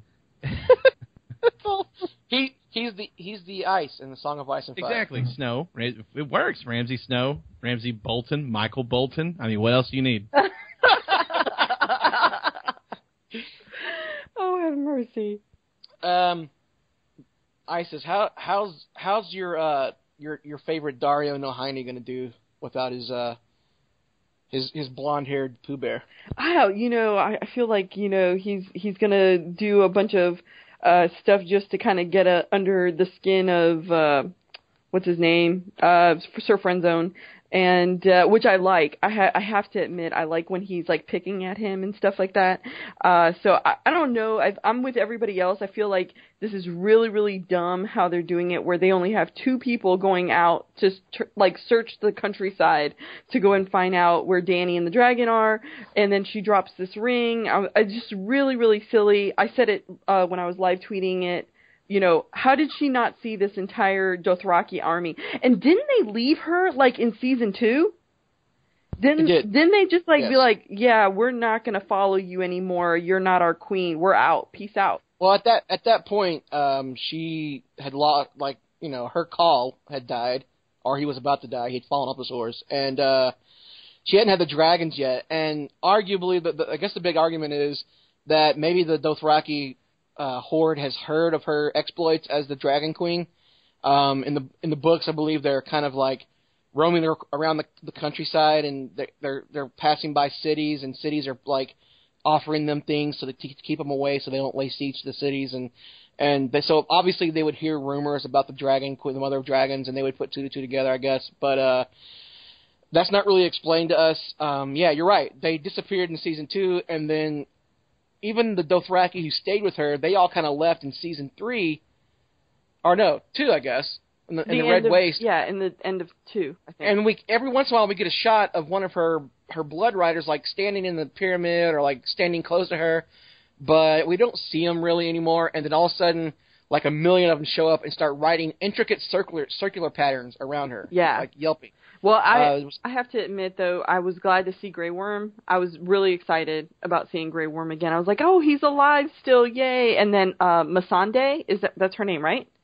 And yes. Grey Worm's girlfriend, that she can't have sex with him. Anyway, whatever. You're shipping that, aren't you? It's I'm shipping the hell out of that. And it's complicated, though. But his mouth still works.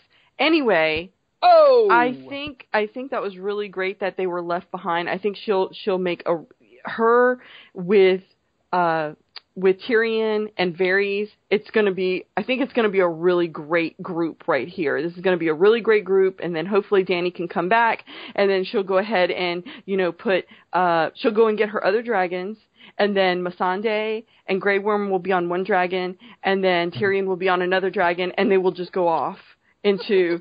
Yeah, that's my theory. You've been watching How to Train Your Dragon too. I have. I love that show. But anyway, I really, really hope that we get some good stuff going on. I just don't know where they're going with this whole, new group coming in. I don't know. I have no idea. It seems to me what they're doing, Razor, we talked about earlier today, is there's just another thing to prevent Dany from actually getting on a damn boat and going to Westeros with her dragons and her army. Like, it's just one more thing so we can prevent moving that story along, because she now we keep cutting. As much as I do enjoy, as Annie pointed out, like Varys and Tyrion are great together. I agree with that completely. They are hilarious and have great chemistry, but now they're just stuck in Meereen because they're not going to go anywhere without Dany. And now she's out in the Iroquois Nation or whatever, and has just and her dragon. Dany's so boring that her dragon had just saved her and was instantly so bored he had to take a nap and couldn't be bothered to go get her a sandwich or save her from the Apaches. It's just the dragon literally could not have given less of a shit that she was there. It was like zero fucks. No, not one. And I don't know. Dany's just been if it wasn't for Sansa being so incredibly useless, and then we would hate Dany a lot more, I think, because her character has been equally useless since getting to Meereen. Before she got there, she was really interesting. But oh my god, so basically Sansa is stealing Dany's agency. Holy shit, it makes sense now. Dude, that's one of my triggers. I'm going to ask you. That's one of your triggers. Okay, you're right. I'm sorry. Right. So, Luke, we haven't heard from you about Meereen. You have any thoughts? Yeah, I agree that Dany's what was that? That was Dany's dragon. But are you getting surrounded by Apaches right now? And somebody might be. Yeah, I agree that her storyline is probably the most boring of the season, other than Pod and Brienne's this season, of them waiting for a candle in the wind. The Meereen storyline has been kind of meh. I mean, I guess the Sons of the Harpy thing was kind of cool. They had the one fight scene, but I didn't mind the whole ring thing either. I mean, she got kidnapped. That's fine, whatever. I didn't mind the ring thing. That I thought that it was to help track him down as soon as she had dropped it. So, if I can believe that dragons exist, I think I can believe that they can find a ring in the middle of nowhere. Well, maybe she'll send some smoke signals when she gets a chance to escape. So. I love we're sticking with that theme. Yeah, we're not going to let go of that one. I think you're right. Danny's story, although to me, there's been some bright spots. I did not like the death of Sir Barristan, but it was still a pretty cool fight scene. You know, he basically laid waste to all the Sons of the Harpy, pretty much. Like, he cleared an entire room out before he died. And then we had Danny meeting Tyrion, which was an epic meeting for everybody who's read the books. They were really excited for that. And then we had Daznak's Pit, which to me was extremely exciting until Danny took off on the dragon, and that one side shot where it looked like she had fake legs stuck to the side of the dragon, like maybe they were dwarf legs or fake legs, and the guy who was doing CGI was like, "Hey boss, I need like $5 more to do this right," and he's like, no, we got to show sand snakes, so that you can't have any more money. So other than that, I felt like Meereen had some really good moments, and I'm glad Tyrion and Varys are reunited. I almost had this, like, pit of my stomach feeling last night that Varys, because Varys is a completely different storyline in A Dance with Dragons. He's not even in Meereen, and I felt like when he showed up, I was like, oh, shit. They're going to transfer his storyline to Tyrion. Oh, my God, Tyrion, watch out! But that didn't happen, thankfully, and there was no crossbolt to Tyrion's stomach, thankfully. So does anybody else have anything about Meereen before we leave and go to the wall? Does anybody else want to say anything about Dany, the Dothraki, Sir Friendzone, anybody?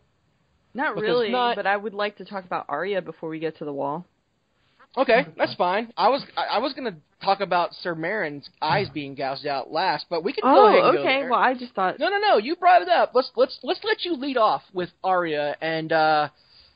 what her choice to become a faceless man and wear the face of was it the little girl's face that she gave the mercy gift to in like season or episode 6? Episode 6. I thought that it was. At least that's what I thought it was. I didn't go back to watch episode 6. I don't obsess about it like you do, but I think it was the girl. But I just love. I feel like that was a shot at me. It was a shot at you. It really creeped me out as far as like having the 3 girls and he was beating them. I was like, oh man, we are definitely going somewhere else. But I just thought it was really badass about how Arya just stood there and took it, and then instantly he was like, oh, okay, I'm just going to focus on you. And I felt like Arya kind of became something else. Like, she's not Arya that we knew for the past couple of seasons at all. She is completely different. And her time with the faceless gods have made her a really good assassin. And I feel like that she is ready to do something, but I have really a lot of concerns with what do you call it, Bandit? Who's it? Jesus? Sexy Jesus. Oh, yeah, Sexy Jesus. Yeah, Sexy Jesus has me a little worried because what happens at the end. What did you think, Bandit, when you saw her go ahead and lay waste? Well, first off, I thought that was probably the coolest scene. One of the cooler scenes we've seen is her finally getting a little revenge, and Arya's like a little ninja. She like jumped up there and choo-choo, she was awesome. Yeah, that was crazy. Cool. That was so cool. Like Arya, way better fighter than the Sand Snakes, because she actually used her knife. It didn't just dance around in a circle with it. She actually used it. So Arya, way better fighter already.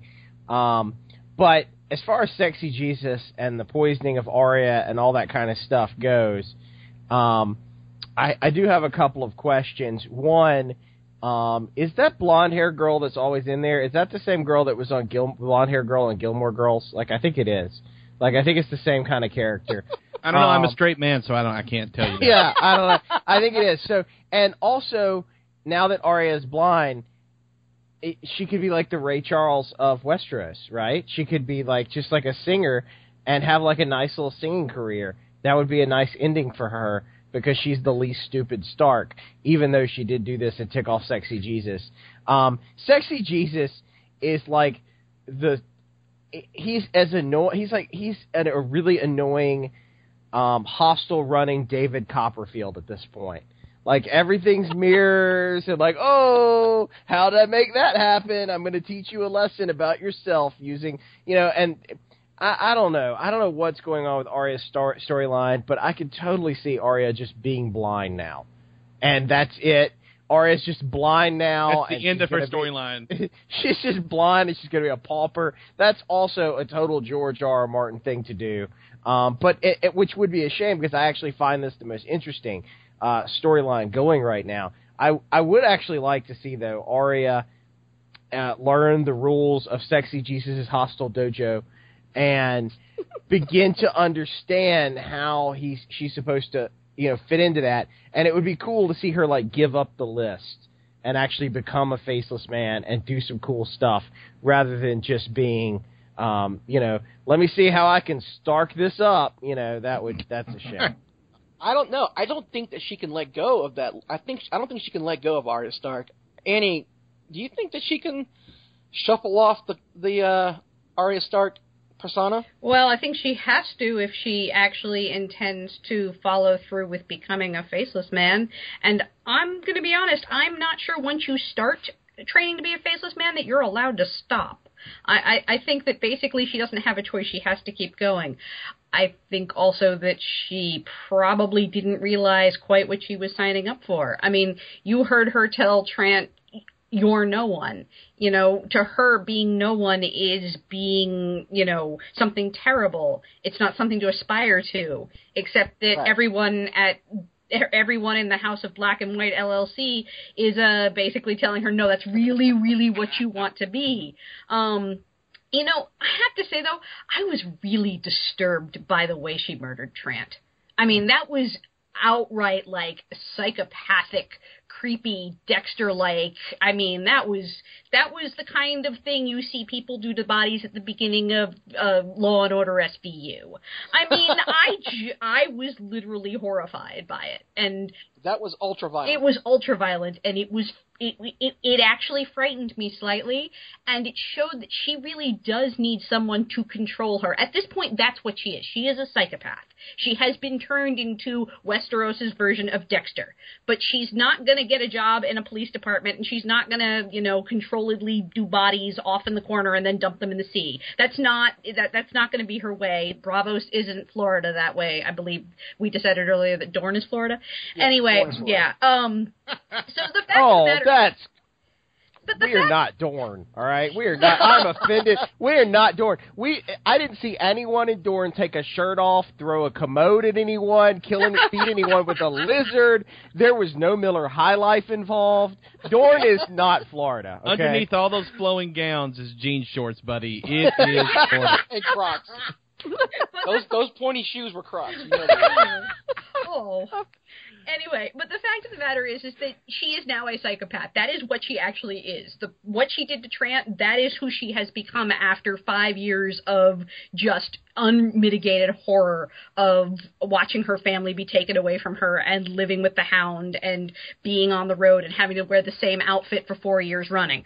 I mean, so someone has to control her and someone has to focus it. And if that's what it takes to, have that magic done to her where she can trade faces and she can become no one, hey, you know what? I'm actually looking forward to seeing her handle being blind next year.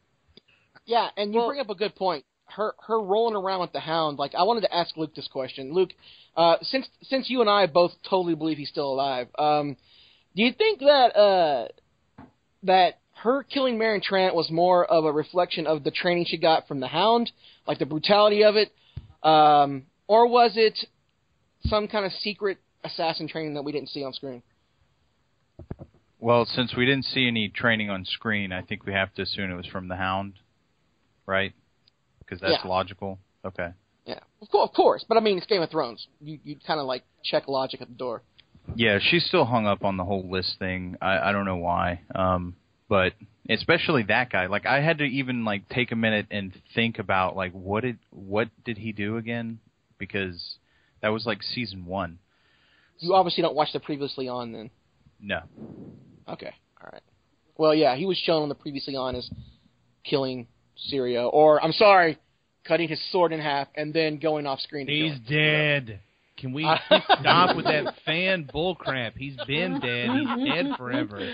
I knew that was your trigger. That is my trigger, is like the fan theories about how all these people can still be alive. And actually, I wanted to say, Annie, I really liked your breakdown of that scene about how disturbed you were by Arya's actions and how she killed the guy whose name I don't know. Because I felt like both having him beating up on the people beforehand and then having her be that over-the-top violent about it, that's actually, to me, that's a very unsubtle way. I don't want to call it lazy because it was effective, but they're showing that they had to remind you, hey, by the way, in case you weren't sold last week when this guy was a sick pedophile, he also beats people. It's like, he probably needs to die. And then, one of them's Arya. And then, you're completely right. She needs training in a big way because all of her skills and all of her smarts and everything else go out the window whenever she starts thinking about all the bad things that have happened to her family. And it's because she's a kid. Like, we forget that she's very young. But the scene was interesting, and her going blind like that was interesting because it's going to force her to adapt or die. And that's what she needs if she wants to actually not just become an assassin for many-faced Jesus, but for just life in general. You can't go through life that angry. You end up like the Hound being thrown off a mountainside, so. By Brienne. And he's dead, by the way. You guys are stupid. But we wouldn't even, if any of the Starks could control themselves and not do the really stupid thing that they're emotionally, feel like they need to do, we would not have a show. Like, everything in the show is driven by the Starks being like, well, there's a logical course of action here, or, and they always do the or, every time. No, I agree with you, but I still thought that Arya kicking ass was to me awesome, just to see like her rage come out. Because I mean, it was the highlight of the episode. It really was, because I mean, she's been, she has fought a couple of times in the episodes and the seasons that have happened, but I mean, to see her this was her kill. This literally was her kill. This was hers to go ahead and do, and just to see all that rage, that pent-up rage for the past couple of seasons just come out of her. I can identify with that this man had a hand. Wow. Well, as far as, like, being all ragey and stuff, I am. And that's all for tonight's Take the Black, guys. Well, no, I mean, that you get so, blinded that you have lost your family, you have lost all, you've had all this loss, and then, she still has this list that she's been going over for the past couple of seasons. Anyway, I just really thought that was a really excellent whole scene as far as her, going crazy on this guy. But when we got to Sexy Jesus, I'm not going to lie, I was like, please don't kill Sexy Jesus, when he drank the potion. That was so confusing to me, by the way. Well, yeah, and then she was pulling the faces, and then she saw her face, and I was like, well, does that mean she's Double dead? confusing. I was like, is she dead? Is that what they're telling us? And then she goes blind, so. But there was a coin behind your ear the whole time. David Copperfield. If you guys saw, one of the faces she pulled away was Jon Snow's face because he's dead. Followed by the Hound. Go back and rewatch it. We'll see it. Dan, I have to ask you this because as a guy who's read the books, you have a pretty good idea of what happens to Arya in that instance. You know that it's coming, but I don't want to talk about that. I want to talk about how faceless men change their face. Like, even as the fact that I've read the books and reread them, I still don't understand the changing of the faces thing. Is it magic, or is it a glamour? Is it like they have like extra faces glued to their face? Like, what do you think? Do you think it was explained correctly? No, I have no idea. And I agree with was it you, Isis, who was confused after they were like, it was kind of creepy looking the way she was pulling the faces off, Jaqen, whoever that was, Jesus, and it was all, oh, that's neat. But it also, like, cause I feel like they set up like a decent model here. Like, oh, their faces of these people they've killed, cured the faces and put them on the wall. Okay, that's neat. And all of a sudden, like, the waif not only changed faces, she changed shape and turned into Jaqen Hagar and was wearing the waif's clothes, which was hilarious. But, it kind of muddied the waters as to exactly how they work. But then again, they're face changing, shape changing magic assassins, so I guess I can't think Oh my too God! hardly I about didn't it. catch that last night. I didn't realize the waif had turned into Jackin. I thought she just stepped back and he stepped forward. No, but well, what do you all think? I thought that Jack and How did you miss? No, that? I saw it that way too. Yeah, me too. I'm with Dan. Cool. I'm glad you guys caught that. I did not. I guess I wasn't paying attention. Well, yeah, I mean, we didn't Razor catch was it. It's just focused what on, happened. Yeah, you were still thinking. You were still thinking about all the dick on the shame walk. Oh. Razor, his cat did something really cute, and he was paying attention to that. Squirrel. Hey. Well, no, I felt like what Bandit was talking about, like this was an episode of Scooby-Doo where they take the mask off the bad guy and everything, and so like she just kept on pulling faces off of the sexy Jesus, and I was just like, wait a minute, what is going on here? And it's not completely clear to me, but hopefully next season they will explain it a lot better of what's going on. And I feel like sexy Jesus is up to something that he's not, of course, giving the whole story. So I'm not completely sold that sexy Jesus is a really good guy. I think that they're going to come out and Arya is going to rethink this and go, oh crap, I just fell in with the wrong crowd here.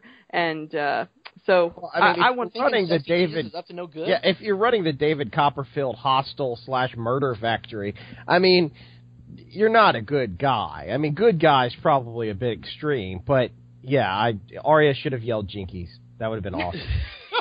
I mean, the guy keeps just a pool of poison water with no signs on it or anything. Just in the middle, like, it's hot as crap in that part of it. I mean, yeah, it's the summertime. Come inside and get a drink. Oh, now your face is on someone else's face, and it's I don't know. Obviously, he's an assassin that has some type of mystical power, so I doubt that he is like neutral, But if he's killing bad people, then he could be the Dexter of the universe. As someone was talking about Dexter earlier, that's kind of like what he does, I guess, or something. I really don't know. I'm confused by that. I'm going to stop talking now. I'm confused too, man. That's the thing is, it was not explained very well in the show. I was excited for the Bravos storyline. I was excited for Arya this season, and much like Sansa, we didn't get anything until she kills Meryn Trant. That was like, oh, okay, she's in Bravos. Oh, she didn't do any training on screen. Oh, all of a sudden she knows how to jump on guys and stab them in the face. And by the way, Meryn Trant's a Kingsguard. And he's got all these skills with a sword. And he obviously killed her water dancer teacher, but she's going to jump on him and stab his eyes out. I just was like, okay, I guess she was trained. I don't know. I don't know how the faces work. You're right. There's no warning signs on the pool. So, like, they've got all these, like, OSHA violations. I don't know what's going on there. But, yeah, that whole storyline was, I hope they explain things a lot more in Season 6, because I really, really want to cheer for Arya. I really wanted Bravos to be exciting, because basically it was a new part of the story that we haven't seen on the show very much, and we didn't really get to explore it much. Yeah. Anyway. Well, Bandit had said that, she'd become like the Ray Charles of Bravos, and everybody was like, oh, she'll play piano, and I was just, nope, a heroin addict. Yeah, that's what'll happen. Sorry. So, heroin addict who's not allowed to go to Georgia. Oh, can we talk? Can we talk about Ollie now?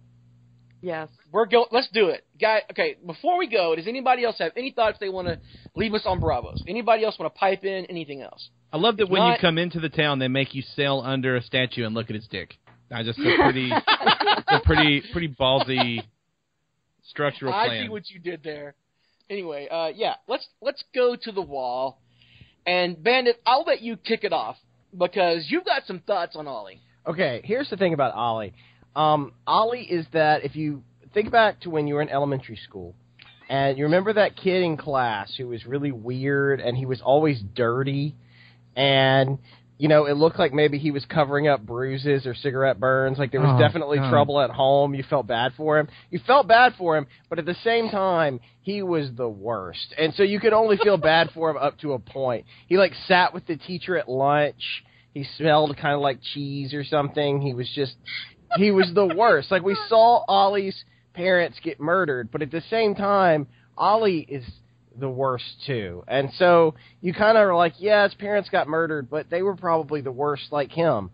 They were kind of like, he probably grew up in a trailer park, and he's probably just kind of, he's just not, he's the worst kid at school. And so Ollie, the fact that Jon Snow took Ollie in, first off, Jon Snow, oh my gosh, I understand there's tons of theories about who his parents are, but that's got to be Ned Stark's son, because no one else could be that stupid, right? No one else could be that stupid. Like, hey, your uncle, you remember the one that like seasons ago rode off? There's a guy here who says he knows him. Yeah, you guys all rode in boats together, like all the way down from north of the wall. Nobody bothered to tell you on the boat trip. It was when they waited till they got here to tell you that they know something about it. Come down and see. Then they go down and there's this scrawled, traitor, which, by the way, that was terribly written, and Ollie's going to have to repeat the third grade. That was, his handwriting is terrible. And Jon Snow, what is Jon Snow's reaction to it? He stands there and looks at it like he's trying to sound it out. Traitor. Yeah, like Jon Snow, hey, there's a sign that says traitor. Obviously the sign doesn't know your uncle. Something is afoot. He just stands there. Jon Snow's an idiot, and I hope he's dead. And Ollie is the worst. And gosh, if they don't kill off Ollie, he's just going to grow up to get some girl pregnant at 15, and the cycle's going to continue. So he needs to die too. That was satisfying. I'm glad you went first. I'm glad that you pointed out the sign, because the sign was ridiculous. It looked like some type of kitsch thing you buy at Pier 1. Like, the different models. One says, like, Home Sweet Home. One says, like, Eat Happy or something. And then one says Traitor. And they hung it up sideways for some stupid-ass reason. But you know what? My favorite, you mentioned how dumb it is for John to be like, oh my gosh, I haven't seen him since season 1. That'd be great if he showed up right now. That's the fans for this show. Like, everyone is dead, and for some reason you keep running down the corridor. Oh my gosh, I can't wait to see this character. Oh, this isn't what I wanted. Like, that's the show. It's the show every season. It's like, oh, I thought I was going to get this nice thing, and instead I'm not, and it usually ends with someone getting stabbed. And I'm going to stop watching now. I'm going to stop watching. And then, 6 months go by, and you start seeing a teaser trailer, and it's like, and then it just builds back up, and you watch anyway. But, yeah, it's that was the perfect, I don't know if metaphor is the right word, but for fans of the show, especially just show watchers, it's like every time everybody has some dumb theory, and then they run really fast to the end of it and don't see the knives coming into their back. So... Well, yeah. I would just like to say that Jon Snow didn't even last a freaking day at the wall without Sam. Did anybody notice that? Like, Sam leaves, that was obvious. And then freaking Jon is dead. Like, if Sam was there, he probably would have told him, like, dude, stop, wait a minute, think about this. This may not be a good deal here. And without Sam being there, because he went to go somewhere else, and he does not make very good life choices. Jon does not. And so I thought that was really kind of interesting that he didn't even survive a freaking day. And then my question was, where the hell was Ghost? Like, Ghost was there to save Sam from getting his ass whooped, but he wasn't there to save his master, if you will. Ghost was basically a dick. I mean, he didn't show up to help Jon, but he showed up to help Sam. Exactly. And I agree with everybody else. I think that freaking Ollie's just a fucking dick wrinkle at this point, and I really can care less about him, and I hope that his balls don't drop. And that's... Wow! Hashtag feed Ollie to Ramsay. Like that.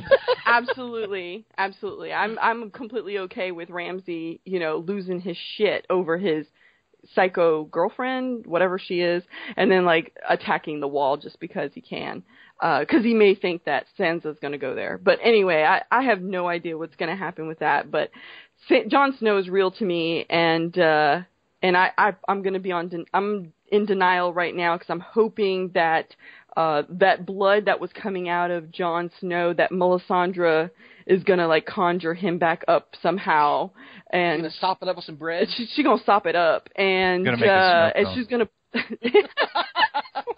and she's gonna get pregnant, and then like a new Jon Snow's gonna come out of her vajayjay. Oh my god! And he's gonna be just as stupid as the last one. Possibly, I don't know, but he'll have some beautiful hair. So That's gonna. I mean, Isis, as you're watching this happen, and I really, really took extra steps not to spoil this for you. And as Bandit will happily tell anyone, I like to spoil things for people, and I just kept my mouth shut all season long. So I feel like I should be applauded. But anyway. You kept talking about your sweet baby boy, your sweet baby buttermilk Jon Snow, and I was like, oh my God, she doesn't know what's coming. No, I had no idea. And a matter of fact, somebody tweeted us last night when we were doing the live tweet about, hey, did you not know that he was going to die? I'm like, fuck, no, I did not know. I didn't read the damn books, okay? I did not know. And so I didn't expect that to happen. And we had even talked about it. I think Annie we were talking about Jon Snow and At the Wall. What did we think was going to happen?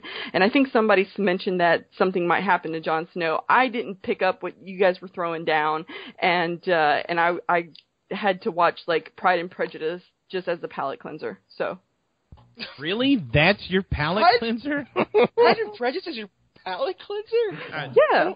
I had to watch An Education to clear my head. What? Look, don't judge me, okay? Mark Darcy is real to me. Oh my God. No, we're not going down that path. And you guys made fun of me for my Gilmore Girls joke. I just want to point out. Annie, you have some strong opinions about Jon. Jon, you're kind of like you're Corey. You're Corey in this argument. Actually, Jon's dead. So the thing is, if you had asked me last week when we did this if I thought Jon was dead, I would have told you no.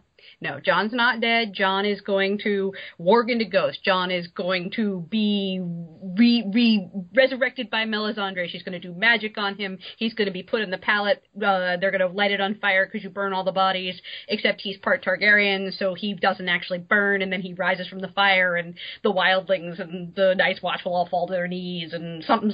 I don't know. Anyway, that was me last week. Today, if you ask me, he's dead. Yep. He's just dead. And you know what? What I find really fascinating is that a lot of book readers are having the same reaction I am. They spent the last 4 years making up these crazy-ass theories about how Jon would somehow survive, and today they're all like, it's over, he's dead. Meanwhile, all the Unsullied, especially the ones who, like, never wanted to go on the internet, never wanted to read theories, they're all coming up with crazy-ass theories, and they're the ones running the internet saying, no, I went to the internet and I read this thing about how he's going to warg into ghost. I'm like, dude, I wrote that 4 years ago. It's just, it's a little amazing to me that the Unsullied are now the ones holding on to these crazy theories, and the book readers, upon actually seeing it on screen, he's dead. He's dead, Jim. He's dead. It's just, for me, and here's my problem, and Dan, I want to get you to chime in on this. If you're going to kill Jon Snow off, okay, let's say that everybody's right, and that they're not trying to pull the wool over our eyes, and he's dead. Whatever. He's dead on the show. So what was Hardhome about? Why did we talk about Valyrian steel swords, specifically Longclaw? Why did we show Ghost twice this season, although he's not really known for being shown on screen that much? Why have Melisandre show up at the wall? Why talk about the Night's King raising the dead up? Why do any of that if you're David Benioff and Dan Weiss and you're gonna kill him for good? Why do any of that? All right, I'll take you through your points in a turn. Okay, so Hardhome, John's the only person there. A lot of folks saw it, and he told Sam about it all. He told Sam about Valyrian steel swords, about the Night's King coming. Sam knows. Sam's smart. Sam's going south. He's gonna kill Valyrian steel swords. He's gonna send him back. It's gonna be fine. Let's see. Ghost. Why was Ghost shown? Because Ghost is a wolf, and sometimes they show wolves. I mean, I'm not really sure. I just don't get why the fact that they show Ghost occasionally means he must warg. Why? He's his wolf. He's with him sometimes. They're friends. Okay. Now, what else did you have? Hardhome, Ghost, Valyrian steel blades. Melisandre. Oh, okay. Here's what happened there. She left Stannis because she was scared, and she went to the wall. Like, I feel like there's no need. It doesn't follow that because she's at the wall, therefore she must resurrect Jon Snow. It doesn't. She's there because she fled there. But she took Littlefinger's teleporter to the wall, by the way. She showed up in, like, a matter of minutes. Right behind Sir Davos, yeah. But let's remember, though, in the first season, like, it took them one episode to get from Winterfell to the wall. And Winterfell's, like, I mean, the wall's kind of far away, but it's a lot closer than it would be if they were in King's Landing. They're both in the north. I don't think that was teleporter so much. I could be wrong. Maybe that's she could have ridden really hard. She just could have been like, no, I really, really need to get to the wall because it's cold. Yeah. That's true, I guess. Although so she's always warm. But anyway. It's if you ask Luke, she's hot. Oh, right. Oh. But anyway, like I said, I really hate the fact that they did this to one of my favorite characters. But I get it if they did it for a really good reason. But sometimes they don't do things for good reasons. So, well, I don't know. Yeah. Can I just point out, because I this is something that I found that I've said to people over and over again today. You know what the pitch was for this show, right? It was, what if the hero dies? So the hero just keeps dying. It's Ned first, and then it's Rob, and now it's John. Every time we get a hero, he dies. That's the whole pitch of the show, and that's why John is dead. He's and dead. And that's why Sansa's not a hero. She's still alive. So can somebody please make Sansa the hero? Luke, we haven't heard from you. Thoughts on The Wall and Et tu, Ollie? Any thoughts? Yeah, I mean, I think that Jon Snow's dead. It kind of sucks, though, because, like, now I literally don't care about any of the active storylines. So I have no idea what's going to bring me back for the next season. Which kind of I've seen sucks. a lot of people say that, too. Yeah, I'm in that boat with you, man. Yeah, it was a terrible season to begin with. It was just really slow and boring. And then we get Hardhome, which was freaking epic. And then that was about it. So, in my opinion, we had one good episode. And I don't really have a reason to tune in for next season. And yeah, the pitch may have been, what if the hero dies? But this is a terrible fucking pitch. Like, nobody wants the hero to always die. So I don't know. We'll see. They better get some sweet trailers for the next season. I agree. I agree with Luke on that too, about the pitch, and I've heard that before. That's how the show is structured. Like, what if the hero died? It's like, well, I don't want to watch that show anymore. Like, it really is. I invest myself in the things I watch, and if I wanted to see sad things happen, I would turn on the news, not HBO, you know. And I understand that setting this world up as a place where Ned and Rob die, or even John, is fine if you want to kill him off. But at what point do we say that killing off main characters is a gimmick or a trope and not so much of a plot device? Like, is it just every season we have to take someone that you like and kill them? Because in next season, I guess, is Tyrion. I don't know. So literally no one's safe. Yeah, that's fine, except the only people that are safe, because there are safe people, and they're the people that we hate. And like, I can only hate watch a show so much. I stopped The Walking Dead in season 2. I stopped watching Dexter in season 4. Like, I can only hate watch a show so much before I just stop. And I think a lot of people are getting into that same ballpark. Like, I'm not saying I won't start watching next season, but I mean, they really got to do something to give us one thing. It's what I said in the beginning of the show. They didn't give us Stannis' death. They didn't give us Sansa escaping. Arya went blind. Every single thing Dany got kidnapped. Anything they could give us. Like, yeah, all that sucks, but Dany's flying a dragon now. Isn't that cool? Like, they just take it away. Even the dragon didn't want to be flown at the end. Yeah, exactly. It was just like, it just seemed to me like it's turned into like a gimmick, almost M. Night Shyamalan-y, where it's like there has to be a twist. No, there has to be a major character death. At least 2 now. Next season we got to do 3. So it's getting old. Yeah, I'll tell you what happens. They walk into a diner and then they pull the gun out and then it fades to black. That's the end. That's the end, and we're all left to. I totally get what you guys are saying. I think the writing was terrible. They've got to have a better season next year.